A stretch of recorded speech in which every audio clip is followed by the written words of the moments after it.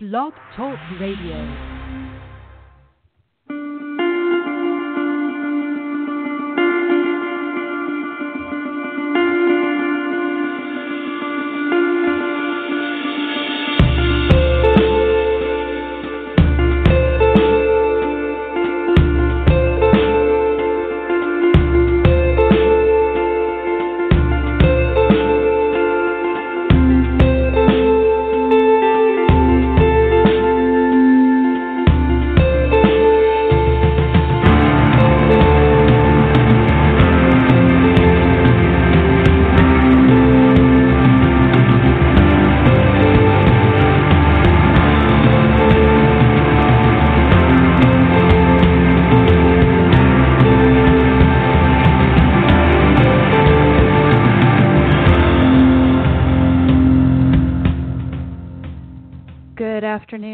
This is the March 14th, 2018 edition of Don't Let It Go Unheard. And here we discuss news, politics, and culture from an individualist perspective.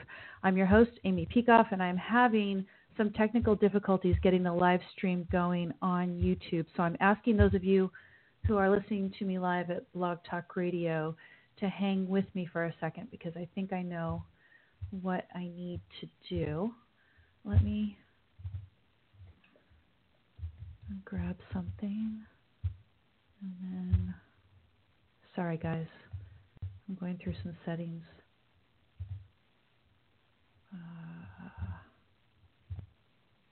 Let's see if I can get my settings. Okay, I'm going to stop the live stream. I'm going to go into my Zoom settings. Let's see. Nope, not that.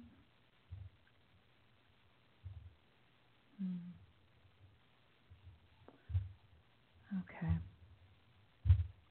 I need to do something with my Zoom meeting settings, guys. I'm sorry about this. Let me get this going. Let's see. Live on custom streaming. Yeah. It doesn't seem like it's going to be working here. Ding to the page. And it is officially not streaming to YouTube. Sorry about this. Let me get over to my Zoom account and see what's going on. Okay, my meeting's on Zoom. And let's see, this one. Okay. Live streaming. Show. Okay, I want to edit. Put a new stream key in here. Save. Sure. Okay, let me try this again, people. Let me see if I can get this going.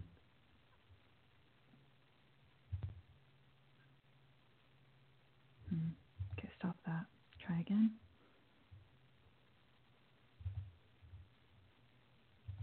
Okay, now we're going to try and see if this works for YouTube.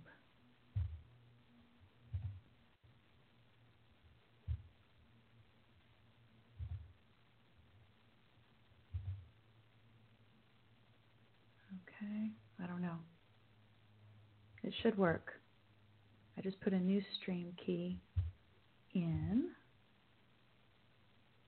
and I am not seeing anything over on my YouTube channel.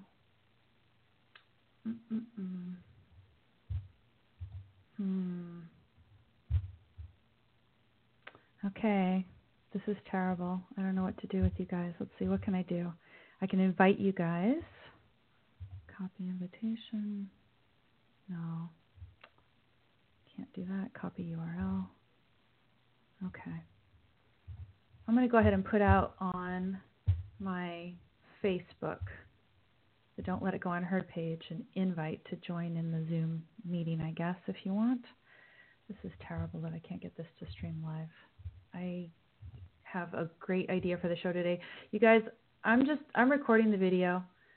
I'm just going to go ahead and record the video. I'll put the video up later. I don't know. You guys can't see me live. It's so frustrating. I just don't want to think about this as opposed to the content. I have a nice show and I want to just get on it. So I'm putting a quick link over on my Don't Let It Go Unheard page on Facebook to invite people to join if they want to join the video.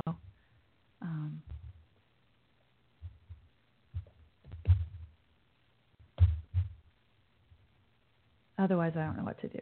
So join me if you can. I'll be posting a video later. I've got it recording on Zoom, and I don't want to spend any more time on that. I've got people over joining me at Blog Talk Radio. I guess, and still Zoom is not going to be able to hear you guys. So you're going to have to participate there in the chat with me if you want over at Blog Talk Radio, or at the Zoom meeting. You can participate in the chat as well. We'll see if I have people joining me over at Zoom. And if we do have people joining me over here at Zoom, then I'll open the chat up for that, see what happens. People can join me. Okay, I want to get on to the show. Got to get on to the substance of this. The show for today is called The Value of the Rule of Law. And if you go over to my blog at don'tletitgo.com, you will be able to see some program notes. Just Jean is over here in the chat room. Do you still live stream on Facebook or only on YouTube now? I'm not even live streaming on YouTube today, Jean, and Facebook is yet another thing to figure out. I thought I had this whole streaming service up. It says I'm live on a custom streaming service right now. That's what Zoom is telling me. But when I go over to my YouTube channel, I'm not seeing anything. And yeah, I see some people are subscribing and everything, and yet I'm not seeing anything. I should be live on YouTube at this second, and it's just not working. The only thing I could think of is, as far as Zoom goes, I'm going to go ahead and end the meeting, and then I'm going to start over, actually. Let me do that. Let's just start a new Zoom meeting with video. And join conference by computer. And this is my last shot. I've got the audio on. And I've got that. Record to the cloud.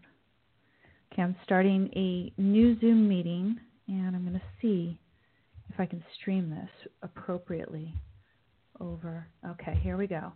So the streaming key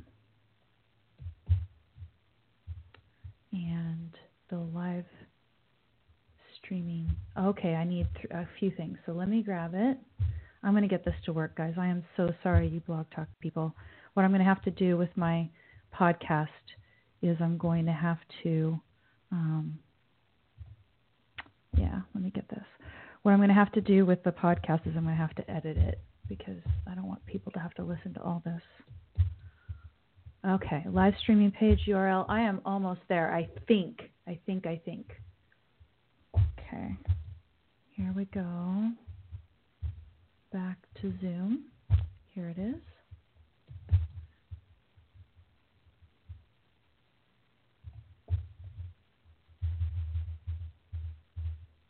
Okay. Here we go. I think it's going to live stream now. I think it is. Go back to my channel home. And it sometimes takes a few seconds. I should be streaming live. And is it not working still? I know there's quite a delay, so maybe I need to be patient. Anyway, I'm doing everything I can to get up on YouTube right now. And I'm also recording on Zoom. So, hello everybody, I've restarted this. This show is today titled The Value of the Rule of Law. And I have to get into the substance. I can't think about the tech anymore. I'm hoping I've got us going up there on YouTube and that people can participate, but I'm still not seeing it there. So I'll put this, the Blog Talk audio is good. And Blog Talk audio is always nice. And I'll just keep going on with this right now. And later you can watch me fumble on video. So in terms of the inspiration for today's show, the value of the rule of law, why in the world do I want to talk about this? It's good to revisit things every so often as something in the news sparks it. There are a couple immigration-related stories that first got me thinking about this. And one of them was this horrible story of a woman who was separated from her daughter by the immigration authorities. And something like 7 months or something. And the pretext for doing this was that the daughter was maybe a victim of trafficking of some kind, but they didn't bother to even do the blood test to determine paternity with this mother. And they separated the two for something like crazy 7 months or whatever. And it was in accordance with an announcement that the Trump administration had made that they actually wanted to do this, that they wanted to put people on notice that if they tried to come here illegally, that they were going to be separating the parents from their children and so deter people from coming here illegally. That was the idea. And there's been a lawsuit, and there's going to be other people that are also going to Jay in the chat room over here saying, I don't see a Zoom invite post anywhere. I restarted a different Zoom meeting anyway, so whatever you would find is not good. There's not going to be a way to see me live, unfortunately, today, as far as I know. And I'll refresh it, YouTube, one more time to see if I'm up there. I should have been up there. I started it, and it still did not work. So I'm not sure why Restream was not working for me exactly. Anyway, I can't keep being distracted by it. Okay, so to go back to the story, the woman, she is separated from her daughter. They're not even blood testing to see if is she the parent and everything, and it's all to deter so-called illegal immigration. And of course, I think this is horrific. I think that people who are peaceful, who just want to come here to find a better life, these two were seeking asylum because they were fleeing violence in the Congo, a mother and daughter, completely worthy to come in here. Not that I want to pay for them, but if there's a charitable organization that wants to take them on, or if there's somebody else who's going to take responsibility for them, why not let them in and try to find a good life here in the United States? So there was that story. Another story is that somebody who works high up in the administration for ICE quit because he was very frustrated with the fact that they were not telling the truth about the crackdown that happened in California. And let me go ahead and find the program notes on that, because I do have the program notes over at my blog. I refer you to my blog at don'tletitgo.com. And the article that I have, thanks to Quint Cordair, headline is this: San Francisco's ICE spokesman quits, disputes agency's claim that 800 eluded arrest. And of course, this is not the first time that somebody has left the employment one way or another of Trump administration or some agency under Trump because of a problem with untruths by the agency or the administration. As I understand it, there's this whole thing about the timeline of Tillerson's firing yesterday, and there's some undersecretary under Tillerson that was going out and saying, hey, basically Trump fired this guy on Twitter and then wouldn't talk to him and stuff. And when he was telling the truth about how this firing of Tillerson was actually handled, he himself was also fired. But here, this guy, he decided he'd go ahead and quit. And it's because the agency had been making a claim that 800 illegal immigrants had eluded arrest because of a state of California official, or actually the mayor, the Oakland mayor, had given a warning to the public about this impending crackdown. And for me, I would actually be sympathetic to giving a warning about this impending crackdown. And I would certainly be angry about our federal government overemphasizing or exaggerating the number of people who supposedly eluded arrest because of this, etc. So these are two stories related to immigration that have, sort of inspired me to look at the value of the rule of law. Why? Because if you go out on social media, people say, oh gosh, aren't you in favor of the rule of law? And if you're in favor of the rule of law, certainly you are in favor of supporting the government when it chooses to enforce our immigration law. Even if you disagree with our immigration law, then what is the venue? The venue is that you should try to propose a different immigration law.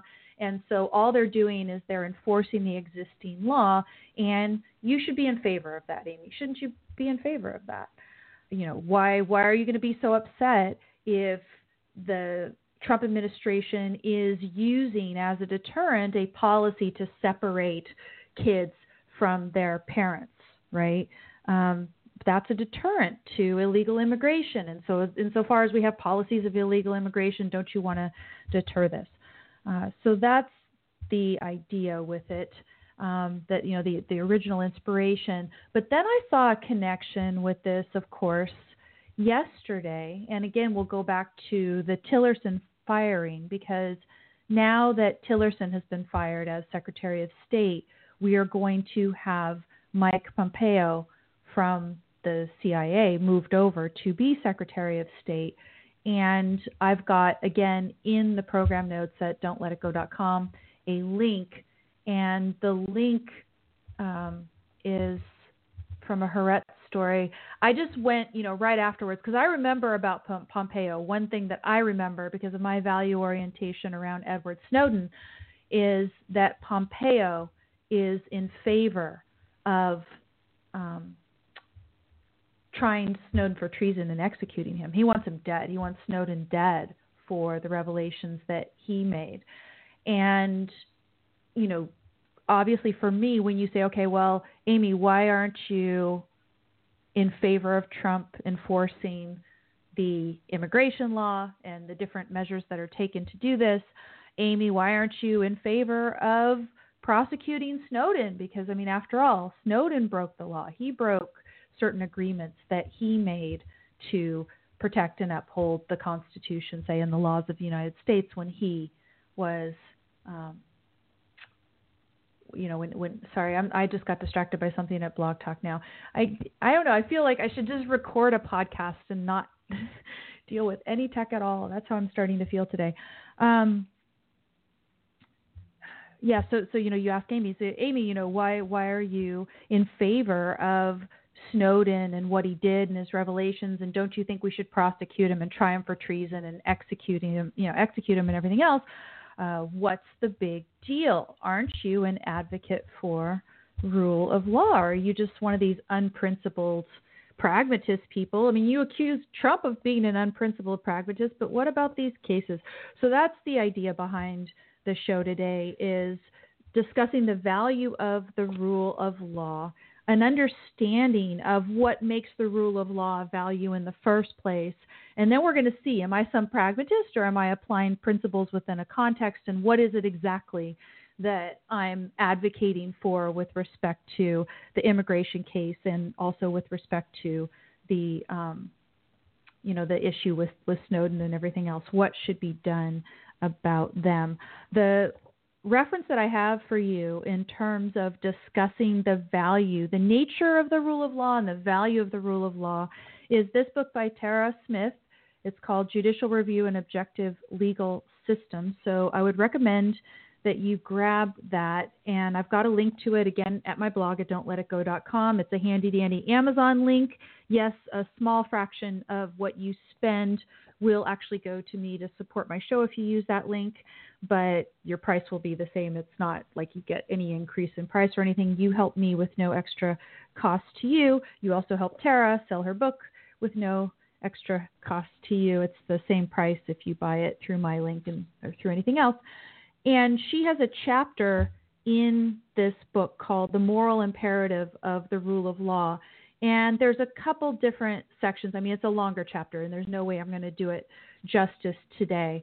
But, she talks about, first of all, what is the rule of law commonly understood to consist of? And the way that I was introduced to this material is when I studied and also taught philosophy of law.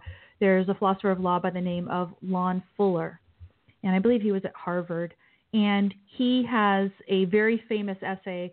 It's 8 Ways to Fail to Make Law, and it's this parable about a king, a very well-meaning king who wanted to institute legal reforms, but he kept failing to make law in various ways because he did not do all of the things that you need to do in order to adhere to the ideal of rule of law. And Tara talks about a number of the characteristics, a number of the requirements for something to, live up to the ideals of the rule of law, formal conditions. So, for instance, on page 71 of her book, she talks about that the laws have to be written and clearly formulated.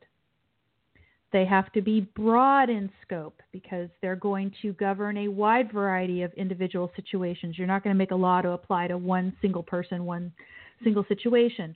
They have to be made publicly known in advance of the application, not retroactive. They need to be settled and stable. And, not in the sense that you can never change the law, right? You can sometimes properly change the law, but that they can't be changed frequently, erratically, without any sort of reasonable notice. Things like, for instance, signing an order and then in 2 weeks there's going to be new tariffs on steel and aluminum. I would say that that's probably not reasonable notice. That's not very settled and stable law, particularly of something so significant that it's going to increase prices for so many things very quickly. Mutually consistent. The law should be mutually consistent. You shouldn't be asked to do A by one law and non-A by another law. They may not impose conflicting demands. That's another requirement of the rule of law. The application of the rules should be consistent. And also the law's authority should be supreme, not just in name, but in the actual operation of the legal system. So, for example, if we say that the Constitution is the supreme law of the land, we should treat it that way consistently all the time. So that gives you an idea of what characteristics the rule of law is commonly thought of to have. And I think Tara basically agrees with those, but then she has sections talking about, what is the basic appeal of it, that you have a system of rules and all the things that gives you, the objectivity of it, that they're consistent, knowable, fair, that it's governed by reason as opposed to, the rule of law versus the rule of men meaning some sort of arbitrary whim. These are all commonly understood and appreciated benefits of the rule of law. But the point of Tara's chapter here, and one of the things that she talks about in her book, is that the value of any of this depends on the underlying substance of the law. So the rule of law, all those characteristics that I told you about, that it's published and that it's consistent and understandable and all the different things, as I said, Lon Fuller has 8 different criteria for something to amount to law properly. And there's 8 ways to fail to make law, as he said about it. And really funny, it's a cute story about the king. He's bumbling, he's well-meaning, but he just isn't making the law properly. Those are all what we would call formal requirements of law, though. That it's published, that it's not changed too frequently, that it's not retroactive. These are procedural requirements. And Lon Fuller used to argue that if a legal system met those procedural requirements, that it lived up to those procedural requirements of making law, that there was a high probability that the underlying substance of the law would also be moral. So, for example, if you require, as we do in the United States and as any good country does, if you require that judges actually publish written legal opinions to back up their rulings on cases. You don't just have a judge adjudicate and say guilty versus not guilty, or I find for the plaintiff, and that's it. You have judges write opinions explaining their reasoning. And if you do this, it is more likely that the judge is going to issue both findings and opinions, rulings and opinions that are morally just, because, I mean, if you have to explain yourself, you're more likely going to do things that you feel like you can explain. Just that prompting of making you explain is going to make you do something substantively better. That was Lon Fuller's idea. Nonetheless, he recognized, and I think anybody rational recognizes, that it is possible to adhere to many of the requirements of rule of law and not necessarily have an underlying system substantively that is moral. And we have a lot of that here in the United States now. Our government is doing a whole bunch of things that it should not be doing. We've got Obamacare. Now I've been, calling it Trump Care because they haven't repealed it. We have government doing a war on drugs. We have government redistributing wealth. There's all sorts of things. And you might say that in each of these invalid things that the government is doing much more than its proper job of protecting our rights. In fact, it's violating our rights in order to, redistribute wealth, force us to do charitable things, micromanaging and overregulating business. It's doing all sorts of things it should not be doing. Nonetheless, you could say it's adhering to all of this. Have you ever seen, for example, the published set of regulations that the government puts out all the time? If you've seen that, then you know that it's written in great detail, as clearly as these legislators or bureaucrats can formulate.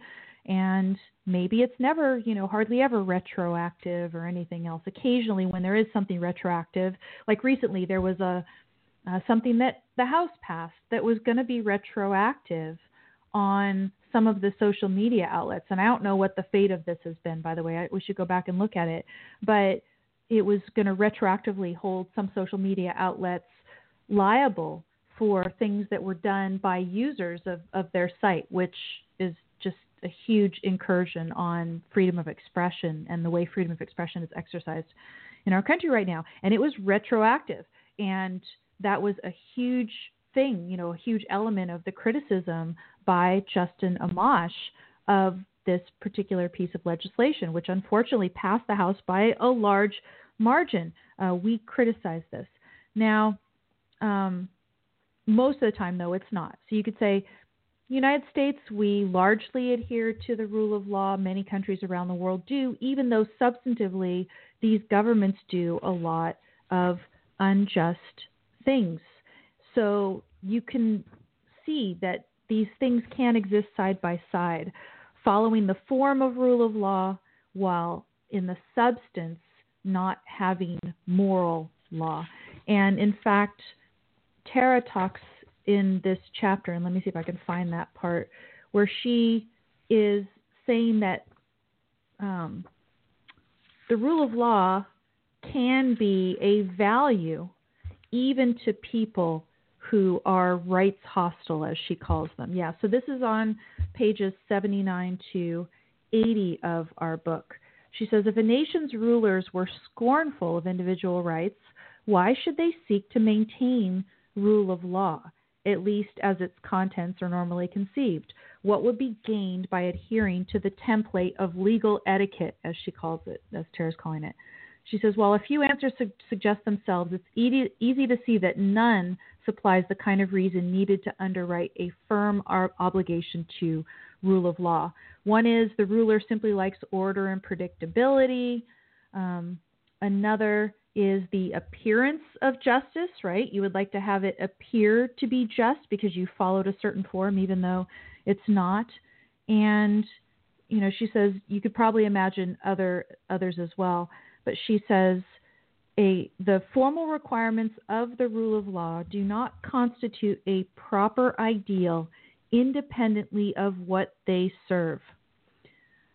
When they are in fact ideal, excuse me, my voice is cracking here. This is a fun day, right? In terms of the form of the show, I'm hoping the substance of the show will carry it. So, she says when the rule of law, when all the formal requirements of the rule of law are in fact ideal, they are so only because of the value of the ends which they advance. If they were truly value neutral, or if the end that they serve were not a worthy one, they would forfeit their claim on us. Okay? Say that again, right? When these formal requirements of the rule of law are value neutral, or if the end that they served were not a worthy one, they would forfeit their claim on us. She's saying the rule of law is not an ideal that you should value or respect if it is truly something that is value neutral, that you can think of apart from the underlying moral justification for the law, or, forget the neutrality. What is true of so many laws today is that the ends that they serve are not a worthy one. And so the rule of law is not something in and of itself that deserves our respect. I have mentioned on my show before an essay talking about whether or not the fact that something is law makes it worthy of moral consideration just because it's the law. And I've asked the question in different ways. So I've said, for example, if I tell you I broke a law today, right? I broke a law today. If I tell you that I broke a law, does that make you think that I'm a bad person? And for most people, I assume, who are listening to my show, you know that there are some unjust laws. And so you might ask me, hey, Amy, what law did you break? And I've given the example of speeding a couple miles over the speed limit or something. And in fact, sometimes speeding a couple miles over the speed limit is the moral thing to do depending on your context, right?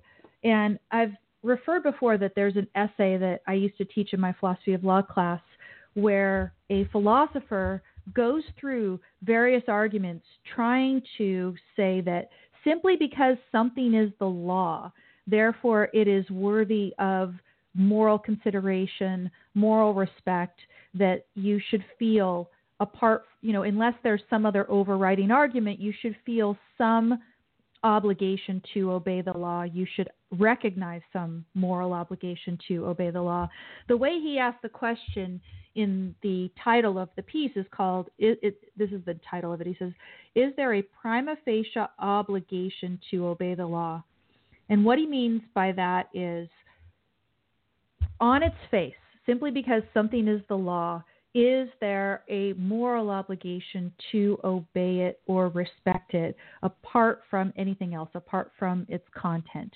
Can you say at least there's something that you would have to override by showing that the law is unjust? So you know nothing more about it. There's a law on the books and I broke it. You say, Amy, you're a bad person. And he goes through various types of arguments that have been given for that proposition that there is this moral obligation, and he finds no, there isn't any. So if you are really interested in that, go pick up, a big philosophy of law book, or see if you can find that essay. I don't know if it's out there free on the internet or not. The author is M.B.E. Smith. M as in man, B as in boy, E. Smith. M.B.E. Smith, is there a prima facie obligation to obey the law? It's a longer essay. It's very thorough. It goes through utilitarian and all different sorts of arguments for there being this type of obligation, and just wipes the floor with all of them. So, basically agreeing with Tara that the rule of law itself is not of value unless you also have an underlying substance to that law that is proper. That's really the main point there. So let me go over to my blog at don'tletitgo.com and let's go into the substance of some of these stories. Do you guys feel like you've got a good understanding? Okay, what is the rule of law? The rule of law is this set of formal requirements that anything that would properly be called law, that it should meet. Procedural requirements. It should be written. It should be published. It should be given in advance so that people have time to comply. It should ask for things. One of the requirements that's in the essay of Lon Fuller that it wasn't listed in Tara's book is it should require only things that are possible for you to actually do. So if it says, when the king summons you, you must be there within 10 seconds. Otherwise you forfeit something, your cow or whatever. it's not possible to physically get yourself to the king, right, in 10 seconds. And so it should require things that are, possible. It shouldn't be contradictory. The law should be self-consistent. All of those requirements, not retroactive, not changing too frequently or arbitrarily, relatively stable. Those are all procedural requirements. And Tara, in her book, as I said, argues extensively that, yes, this is a value, but it is not a value apart from the underlying purpose or substance of a particular law. And like I said, now I've given you, if you're really interested in digging in, there's a formal philosophical paper that makes the same point with respect to just legality in general, but you can apply the same arguments to the rule of law. Oh, thanks to Just Jean over in the chat room at Blog Talk Radio. She has given us a link to the Smith piece. It says edited, so I don't know if that means it's going to be a little bit different version than the one I've read, but I assume it's just as good. And I've always taught it as part of my class, because that is one of the things that in philosophy of law, it's the positivists, the legal positivists, who are trying to argue that you can have a value-neutral conception of law, and that this, the idea that something is legal, the mere idea that something is a law, that it's written on the books, should make everybody step in line immediately, and you should feel that you've got this obligation to obey and be terrified if you don't, and feel really bad about yourself if you don't. And they're always trying to find some sort of a justification for that doesn't require reference to the moral substance of the law, the underlying moral substance of the law. And B.E. Smith argues you just can't do it. There is not even a prima facie obligation, not even a very weak initial obligation to obey the law simply because it's the law. There has to be substance. So, having made my point and probably beaten it to death a little bit here, let's go to the story, right? So let's talk about immigration.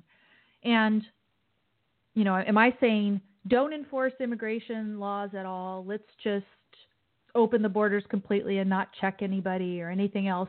No, I'm not saying that. But if you look at the two cases that I'm talking about, let's look at the two cases that I'm talking about. First, actually, let me see if I can find an article that talks about mother-daughter, Congo separated ICE. Let's see if I did that well. Okay. ICE has now released the mother that it's detained for months far away from 7-year-old. Actually, so it might not be 7 months. The 7 that I was remembering before might be because the daughter was 7 years old. Yes, this is a Washington Post article from March 7th that they've released the mother, Congolese mother, detained by immigration officials thousands of miles apart from her 7-year-old daughter, released Tuesday. She was an asylum seeker, fled violence in the Congo, spent the past 4 months. So she was 4 months in a detention center while her daughter remained alone in Chicago. So she was in San Diego, her daughter was in Chicago.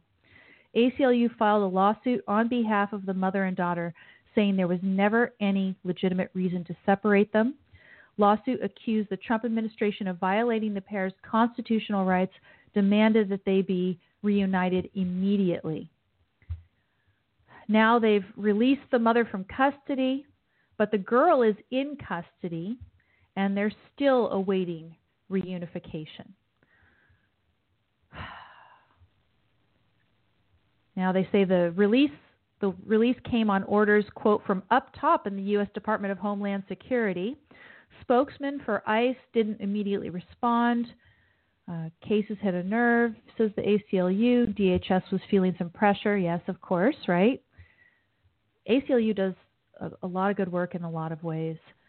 But part of the story that I've read before, and it was in a different write-up on this, the Trump administration had announced its intention to do exactly this in order to deter illegal immigration. And from what I understand, once they were starting to get pressure about this particular case, they said that the reason that they were doing it, it wasn't that they were doing this. DHS spokesman Tyler Houlton said immigration officials retain the authority to separate women and children in certain circumstances, quote, particularly to protect a child from potential smuggling and trafficking activities, end quote. That's the pretext that they give for doing this. And this is, to me, it sounds a whole lot, right? I mean, here's my analogy that I'm thinking of. The analogy is with the Broadcom-Qualcomm merger that they're stopping. Now, it's a so-called hostile takeover, and Yaron didn't talk about that so much yesterday when he was covering the case, but he knows it well, that a hostile takeover isn't actually hostile. It's called that in the kind of finance world or whatever. But Broadcom was going to acquire Qualcomm, and the Trump administration stopped it supposedly for national security concerns. So here they are. As I understand it, the Trump administration had some months ago announced that it was going to do exactly this sort of horrific, disgusting, horrible thing, separate, parents from their children, that they were going to do this in order to deter illegal immigration, that was the purpose of doing it.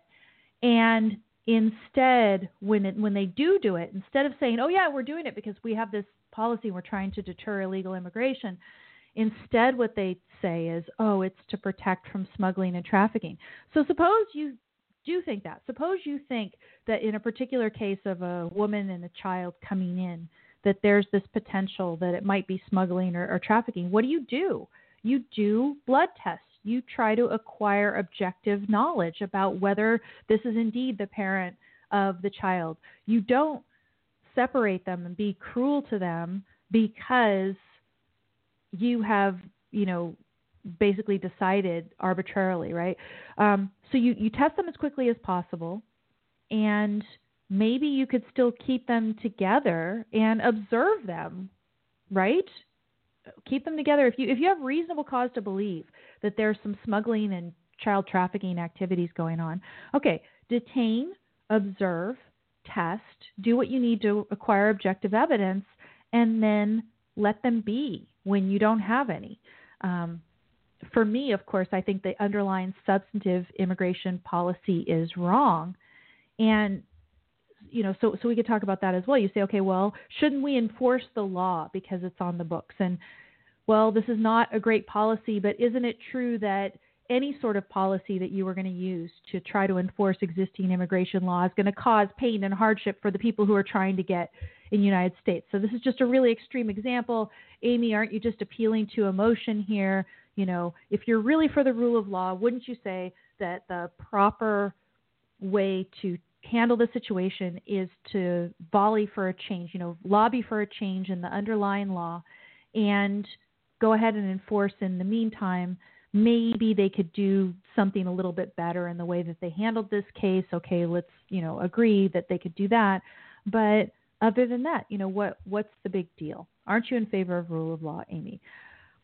Similarly, with my sympathy in the other immigration-related case that I talked to you about, again, over at the blog, don'tletitgo.com, the one about the ICE spokesman quitting his job because he disputed what the agency had been telling everybody, that 800 people were able to elude arrest. And it was not just 800 people, but that you were supposed to believe a significant portion of them were violent criminals that were able to elude arrest and potential deportation because of the warning from the Oakland mayor. The ICE spokesman quit because he was being told that he had to toe the party line and keep propagating that fraud. There's no way they could have arrested 800 people.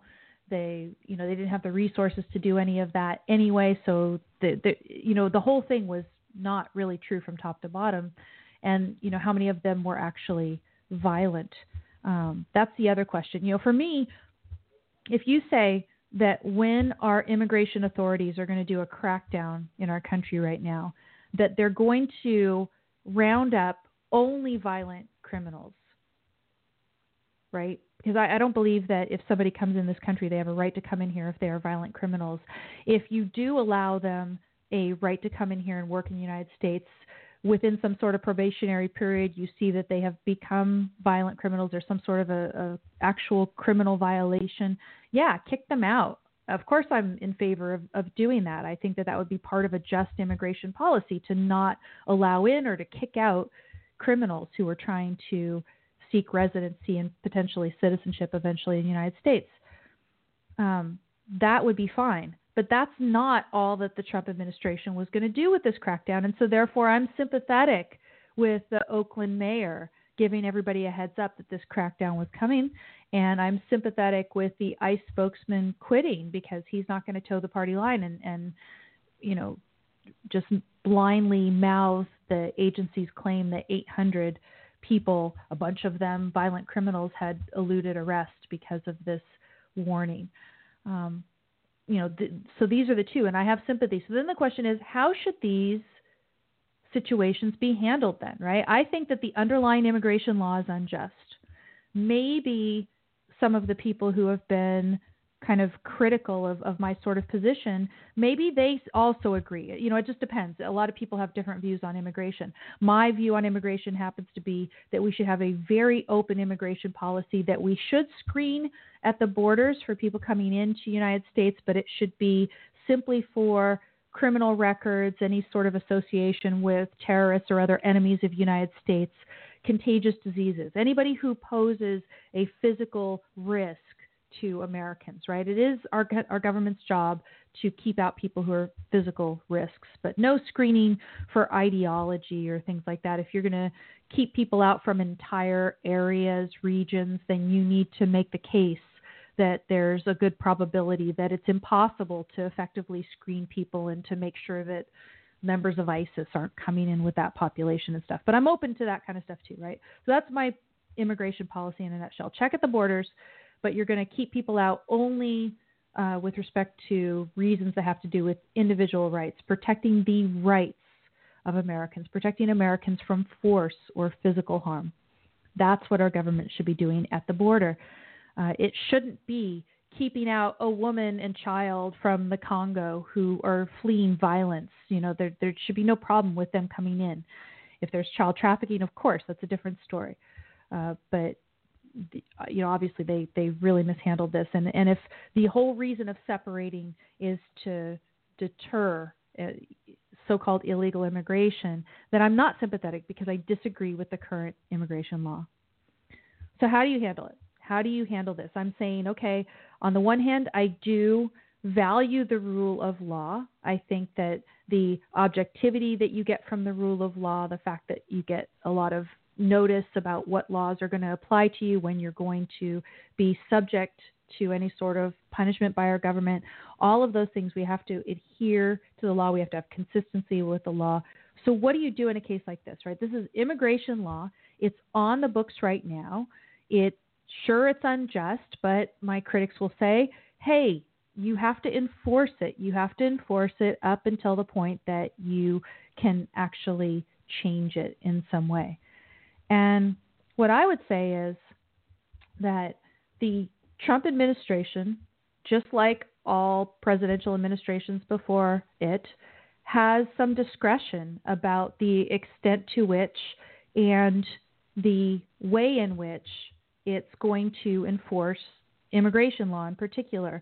So one thing we used to hear with the Obama administration is that the Obama administration did not enforce immigration law a lot of times, and it had the discretion not to enforce the immigration law. So why not keep doing that now, right? Why not just exercise discretion? You can choose to, in effect, implement a just immigration policy just by exercising discretion with respect to the enforcement of the existing immigration law. That's what I think the Trump administration should do. And of course, what the Trump administration has done is it's chosen to exercise its discretion in what I would say is the opposite direction. So I'm arguing, the executive branch, if you have discretion as to whether to enforce immigration law, and apparently you do, that's what I'm hearing from, what we heard from the Trump administration before, and they didn't stop the Trump administration from doing a lot of the things that it was doing with respect to immigration. If they have discretion, then go ahead and exercise that discretion so as to de facto, at least,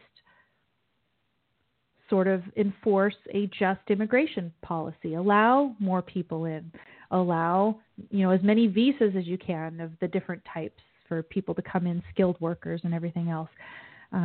Whatever you think is the substantively just immigration policy, there is some discretion to move in that direction. But as I say, what the Trump administration seems to be doing is they are going in exactly the opposite direction, and they are choosing to exercise their discretion and so-called strictly enforce the rules that are on the books, and in fact maybe do things that aren't even allowed based on the spirit of what's in the books. So, for example, I doubt that the law that is on the books says, oh, it's great if you decide to go ahead and separate a mother and daughter who are trying to get in the United States if you're doing it in order to serve as a deterrent. That sounds, like some of the cruelest and unusual punishment that you could ever imagine, and we are a country rejects the whole idea of cruel and unusual punishment. And you say, okay, well, constitutional rights don't apply to people who are trying to,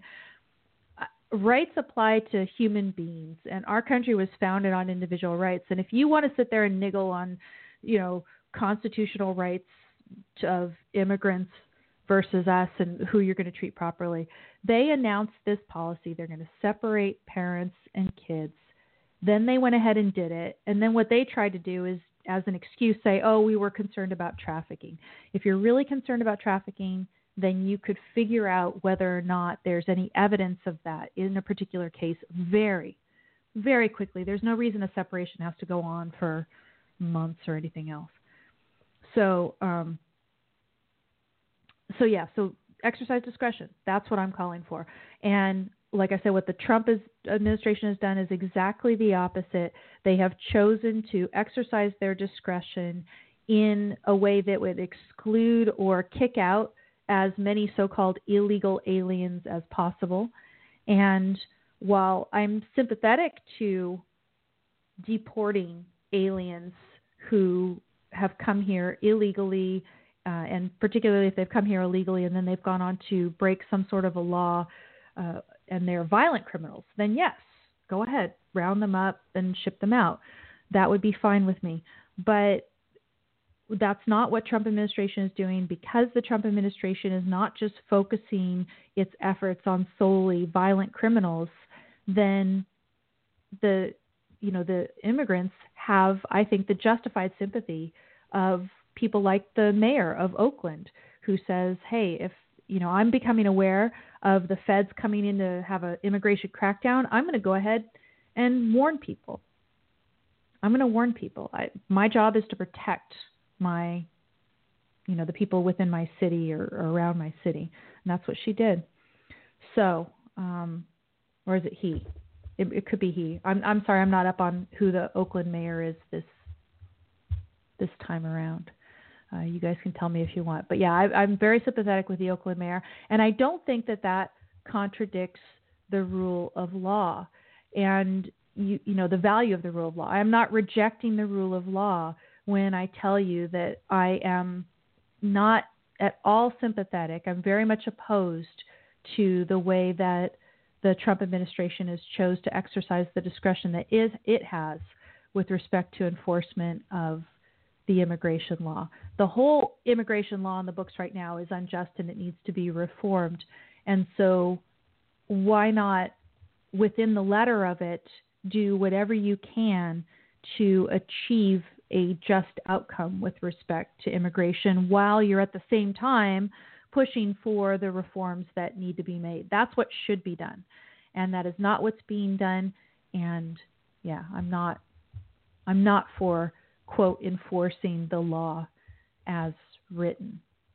And I'm certainly not for going beyond that. And even more so, when the agency, and again, which agency is it that's out there? It's the ICE, right? ICE,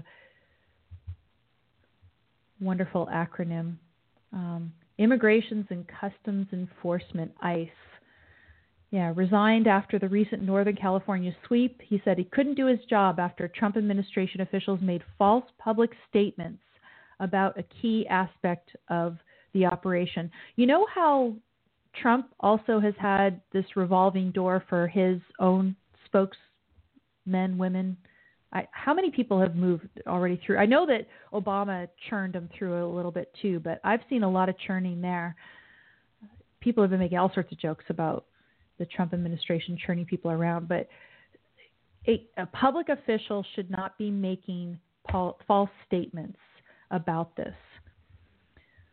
James Schwab is the one who resigned, told the Chronicle, San Francisco Chronicle, he was frustrated by repeated statements by officials, including U.S. Attorney General Jeff Sessions, that roughly 800 undocumented immigrants escaped arrest because of the Oakland Mayor Libby Schaaf's February 4th warning to the public about the operation.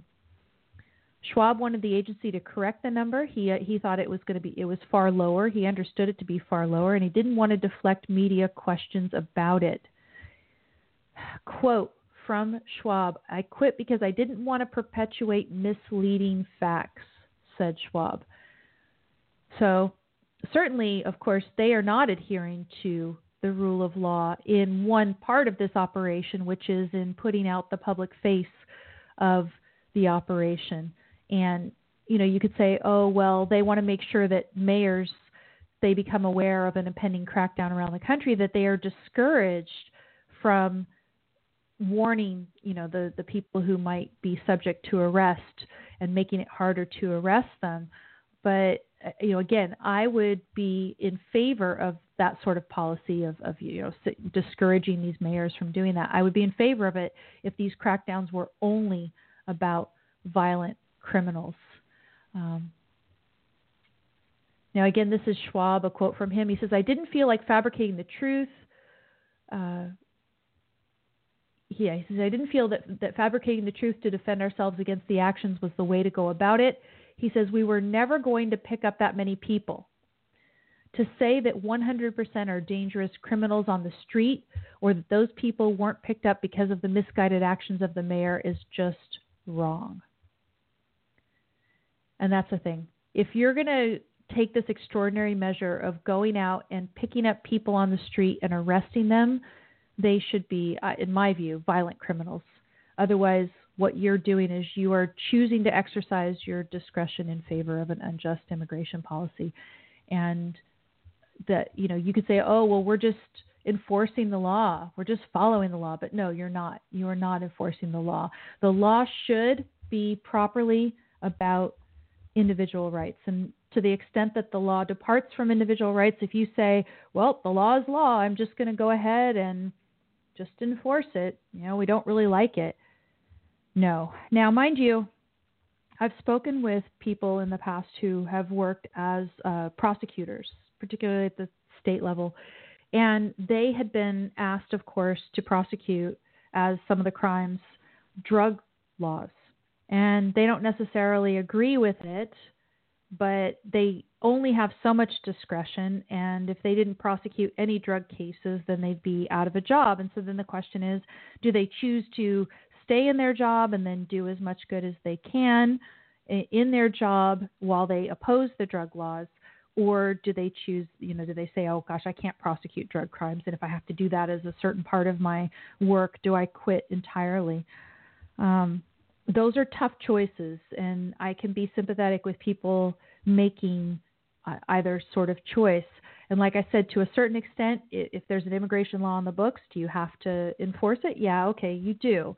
But I don't see that they have to go to this extent. They certainly don't have to lie about what they're doing. They don't have to lie about the effect of what they're doing. They don't have to lie about the effect of what the mayor's disclosure was on the operation and whether there's a whole bunch of dangerous criminals out on the street because of Mayor Schaaf's warning to the public. That's just bogus. Now, I'm over in the Blog Talk Radio chat room, and I haven't seen any action there for a while. I guess I'm being clear enough on this issue so far. Let me go over to the other sort of case that I have in mind with respect to rule of law. And as I said, this was the issue of Edward Snowden. I'm going to make this integration now. And, it's an analogy that occurred to me. It's an analogy that if you disagree with me on what I'm saying about immigration law, this analogy, if you agree with what I say in the next case, maybe it will give you a little bit of pause, because people have known me for years as this, because Edward Snowden's revelations were in 2013. Can you believe it's almost 5 years since Edward Snowden's revelations, and our privacy policy in the United States has not gotten any better? Unfortunately, we're going to wait and see what the Supreme Court does in Carpenter. But yeah, it's been nearly 5 years. And I've always been a defender of Edward Snowden. I thought of him as a hero. I gave an entire long show explaining in detail my defense of Edward Snowden, even though, and I feel I am respecting the rule of law. Edward Snowden, a whistleblower, right? So he actually technically violated the law in order to bring to all of our knowledge the systematic rights violations of Americans by our NSA and other parts of our government, FISA courts, and all this stuff.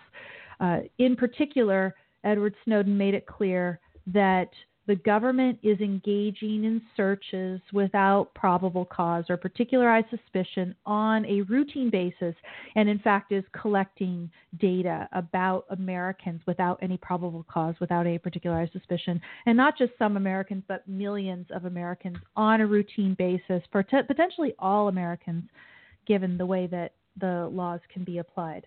So no probable cause, no particularized suspicion, no warrant requirement for any of this. A lot of people are horrified. And in this show that I have, I called it Heroes and Dogmatists. It was a little bit over a year ago. And I also talked about Martin Luther King Jr. in that context. And the focus of the show was that you could see someone as a hero even if you thought that person was mixed. And I certainly do think Edward Snowden is mixed. He got himself caught up with that Glenn Greenwald, and some of these liberal lefty people, and he doesn't take the Islamic threat as seriously as I think he should. There's a lot of things wrong with him, right?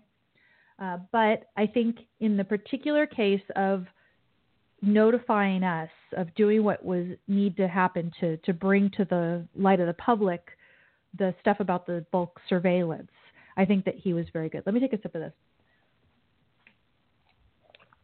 I keep talking with a bottle of water. For those of you who can't see me right now, I keep talking with a bottle of water in front of me. I'm going to take a sip, and I don't take a break. So with Snowden, right, I defend him. I defend what he did.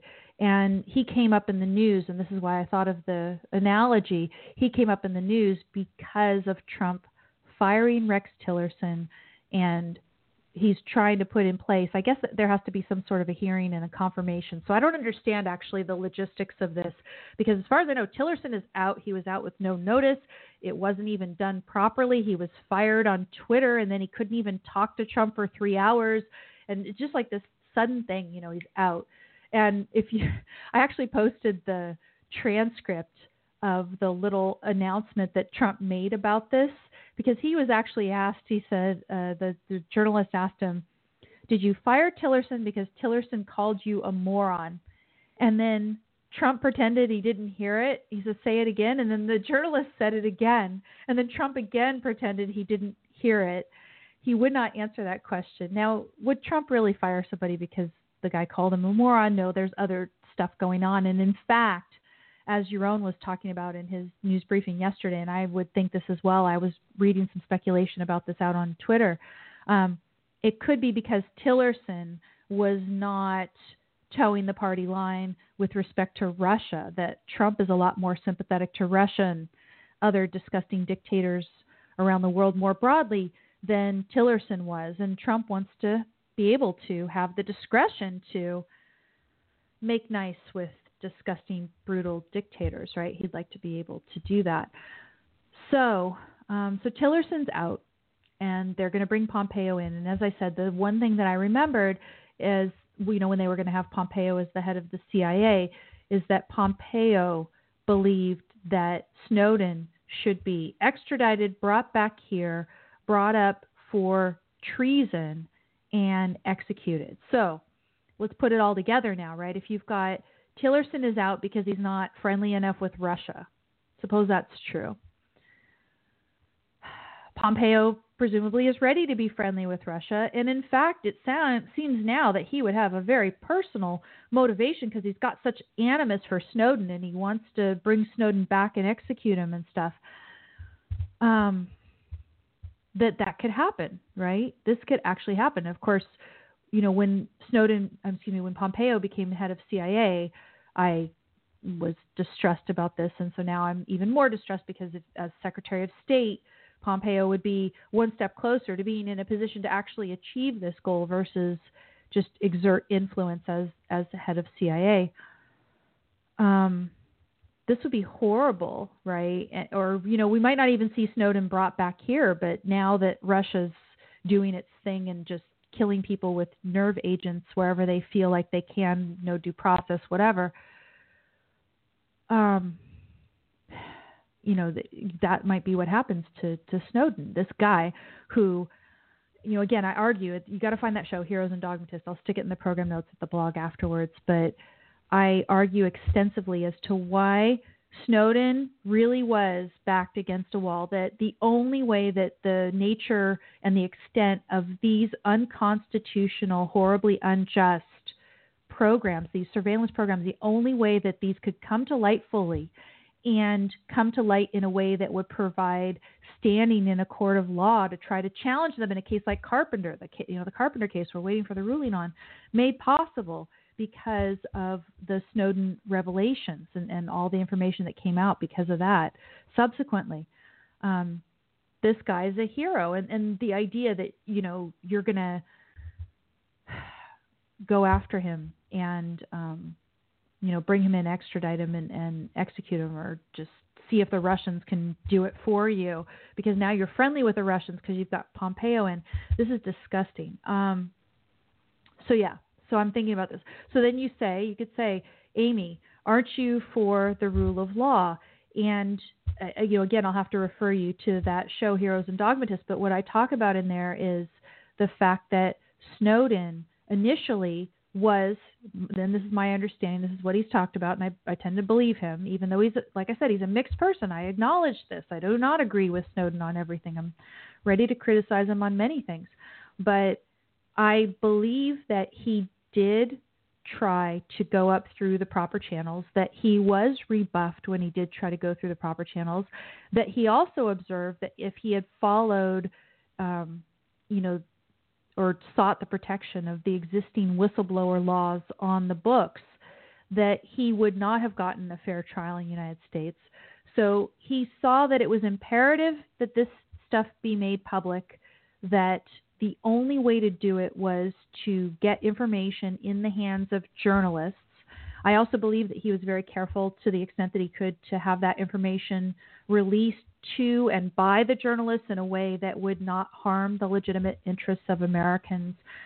For example, expose spies overseas or expose any sort of location of our troops in enemy territories or any of those things, right? He tried to do everything he could to just make the public at large aware of the injustice being committed systematically by our government, pushing towards 1984 is what our government's been doing. He wants to make the public aware of it so that we can do something about it, that outrage would happen, and therefore we'd push for either legislation or, as I've argued, the only real way to do it is litigation. Litigation, they tried to challenge these programs through litigation in the past. Some people were aware of the programs, but there hadn't been any evidence that could be introduced in a court of law about these programs. The only way you could achieve that evidence is by violating the policies of the NSA and the different agencies. So Snowden had to violate them. He was made aware that if he had gone through the proper channels, that at best he would be treated as a whistleblower in the current law. In the whistleblower current law, he would just get a superficial kind of pro forma trial. He wouldn't be able to make his case to the public and get the public made aware of what's going on. So this is the only thing that could happen. Now you say, okay, well, Amy, nonetheless, isn't he breaking the law? Isn't this Snowden case somehow different, right? So if anything, let's go back to how good these two analogies are. I've got these two cases where the rule of law would seem to go against my sympathies or position in the particular case. One was the immigration case. One is this case. If anything, we should be less sympathetic to Snowden, right? Because Snowden is not in a position that he had discretion. The law told him, you do not disclose this information about NSA programs that you have been given access to. You've been given this high-level security clearance. It comes with certain responsibilities. You do not have discretion to release this information. If you do, you are a lawbreaker. You are a bad person. There's no discretion. So what I would say is, shouldn't you be even less sympathetic to Snowden, if you believe in the rule of law, than about immigration? Right? Those immigration authorities. And what I'm going to say in this case is that this is a very, very highly exceptional case. So with respect to immigration, suppose the immigration authorities have been given no discretion at all, right? Suppose it was different than the current law. Apparently the current law is that the administration, the presidential administration, has some discretion as to how many resources to allocate to immigration law enforcement. Now, why do you think they have that? It's because they realize that when people want to come in the United States, that they are not posing a threat to us, that they just want to come here and work and exist and live like human beings, right? Why do they have the discretion? On the other hand, it's good for someone like Snowden to not have discretion in the situation where he is, right? So I think that the balance is correct there. But, giving discretion in immigration law is a recognition that the immigration law that's on the books doesn't have anything to do with rights violations, or at least it's not strictly related to rights violation. It's a concession, right? Nonetheless, right, I'm very sympathetic, and in fact, I'm very upset about the prospect of Snowden being executed or otherwise treated horribly because of what he's done. Why is that? I think this is one of those situations where, again, as I argued in that one show extensively, that he had to do what he was going to do, what he did. He had to do what he did in order to expose systematic, perpetuated rights violations by our government. There's one other aspect that I talked about in that show and I haven't mentioned here, and I should just mention it. All three branches of government had signed off on this program as well. So he's up against the whole United States in judging that this program is unconstitutional and violates the rights of Americans. He has his own judgment. When I had the privilege, or I guess I would still call it a privilege. I just disagree with him so much on this issue. I got to speak with the former UN ambassador, UN ambassador, and it's John, and I'm blanking on his name right now because I'm so, John Bolton. I'm sorry. Why did I forget his last name? It's because I'm frazzled after my tech at the beginning of this show. So I got to speak to John Bolton, and John Bolton was saying about Snowden at the time. This is right fresh after, Snowden had just made his revelations weeks before, and Bolton was out there calling for the execution of Snowden, which makes me quite upset because I did like a lot of things about Bolton. Anyway, so Bolton was talking to me when I had the pleasure of interviewing him. He said, who is Snowden to do this? Who does he think he is? Because all three branches of government had signed off on this. I think he said, who died and made him king? Something like that. And it was as if somebody needed to give Snowden permission to do what Snowden thought was right in order to achieve justice in the situation. And, who does he think he is? Why does he think he can do this? And I said he just went on his own judgment. And I was arguing that it was appropriate for Snowden to exercise his own judgment as to, now I didn't have a full extensive argument, but, Snowden knew what he was up against. He knew all three branches of government had signed off on this, that within the agency that he was working itself, to the extent that he had gone up the chain of command and talked about his concerns with the surveillance programs that the NSA was using, those concerns were ignored, that he was not getting any traction at all, and that the only way to expose it was by doing what he did. So nonetheless, in this situation, even though I respect the rule of law, I recognize that the rule of law is of value only if the underlying substance of the law is just. And this particular rights violation by our government, where we have this bulk surveillance program that is uncheckable by anything. It seems completely uncheckable. You can't challenge it at all. Legislature is deaf to it. President, of course, all the presidents. And Snowden was talking about the fact he was counting on Obama to be the one, right? These programs had gone in this direction under Bush. He had counted on Obama to be the one to turn in a better direction. But Obama liked his toys just as much as any other would-be dictator. And he kept them. He was keeping the toys too. And Snowden was dismayed about it. And that's why he went ahead and did it. He was hoping that Obama was going to save him from the necessity of having to expose these programs, and it just didn't happen. So Snowden didn't see himself as having any alternative to making the public aware of and then enabling a challenge to these horribly unjust, systematic rights violations by our government. And so I agree, in that sort of situation where there's no other alternative, then yes, you decide that the rule of law in this particular situation is not of value. Now, with Snowden, he had said before that he would have been willing to go on trial here in the United States if the existing procedure for, sort of a whistleblower in his situation would have allowed him to have an open trial in which he made his complete case as to what was going on and the reasons why he did it, but that under the existing law, that opportunity was not afforded him. So he had to try to, figure out someplace else he could be. As I understand it, he was not really excited about being in Russia, but he wound up there. And again, I think he trusted some of the wrong people. He's allied himself, unfortunately. He's too sympathetic with some of the wrong people as well, so they put him in Russia. I'm hoping that somehow he can find someplace that's better and more suited to somebody who is an advocate for liberty.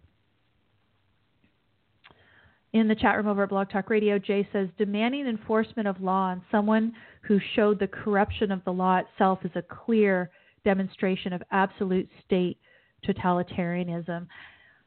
Yes. Were any of Snowden's illegalities punishable by the death penalty? Well, what Pompeo and I'm presumably still Ambassador John Bolton want is for him to be tried on treason.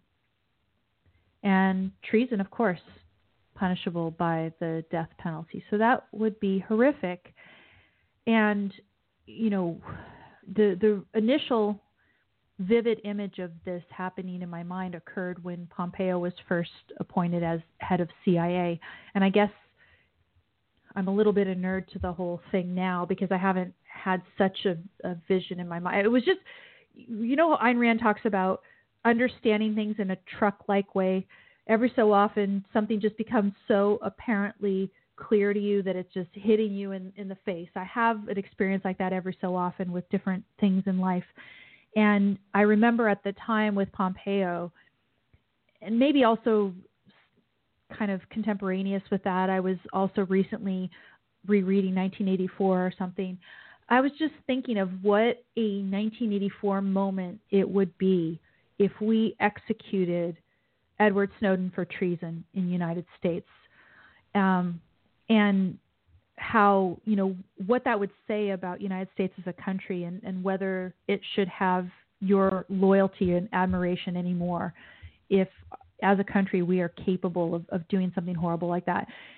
And, I guess I just need to kind of wrap my mind around it more and focus on it a little bit more again, because now we've got Pompeo as Secretary of State. This could actually happen, and Pompeo could, on behalf of Trump, cozy up to Putin and figure out some sort of an arrangement to bring Snowden back, and we could actually watch this happen under a Trump administration.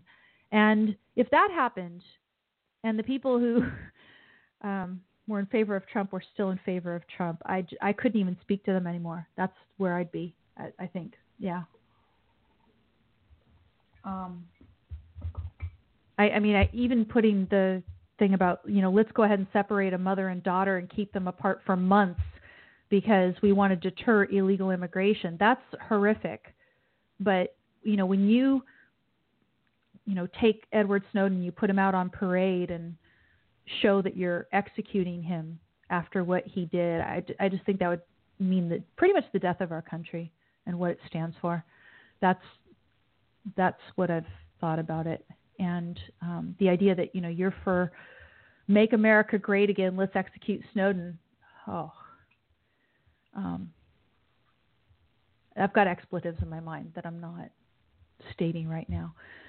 Jay in the chat room says it would probably be more like 1984 if they get him to recant or admit his guilt before executing. Yeah, it definitely would. God, that book. I mean, there's just so much of that book that's coming alive today. I don't have a whole lot of time left, so let me go over to the few program notes that I have and see what else I need to tell you guys. Oh, so let me tell you. So rule of law, right? With respect to enforcing the law strictly, when it's applied to citizens or even non-citizens, like I say, people who want to immigrate to the United States, I would be in favor of exercising whatever discretion that you have to achieve a just outcome. That's really what I'm saying here, that it's the just outcome that makes the rule of law of value in the first place. And so that, when you say, oh, well, this is the law that's on the books and you can't blame the Trump administration for enforcing it. No, yes, you can. And if there's discretion, you should be exercising it in the direction of justice as much as you possibly can. When there's no discretion, as in the case of Snowden, there are situations in which the underlying value at stake, the substantive value at stake, is so important that you should say, forget it, I am not going to adhere to the rule of law. I'm going to blatantly, knowingly break the law and, disrespect the idea of the rule of law in favor of substantive justice. That's what I'm saying.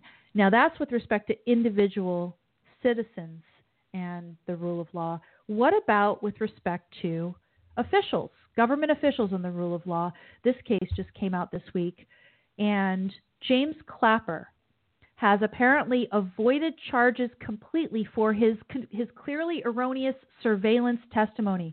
This is related to the whole Snowden thing. So not only is Snowden considered a criminal who might be brought here, extradited, and brought up on treason charges and maybe executed in a horribly unjust, I just can't even picture it. Sorry, I'm just going to sigh and not talk. So, Clapper gets off scot-free. They never prosecuted him for the statements that he made back in 2013. He was talking about in 2013. Let me find the statements.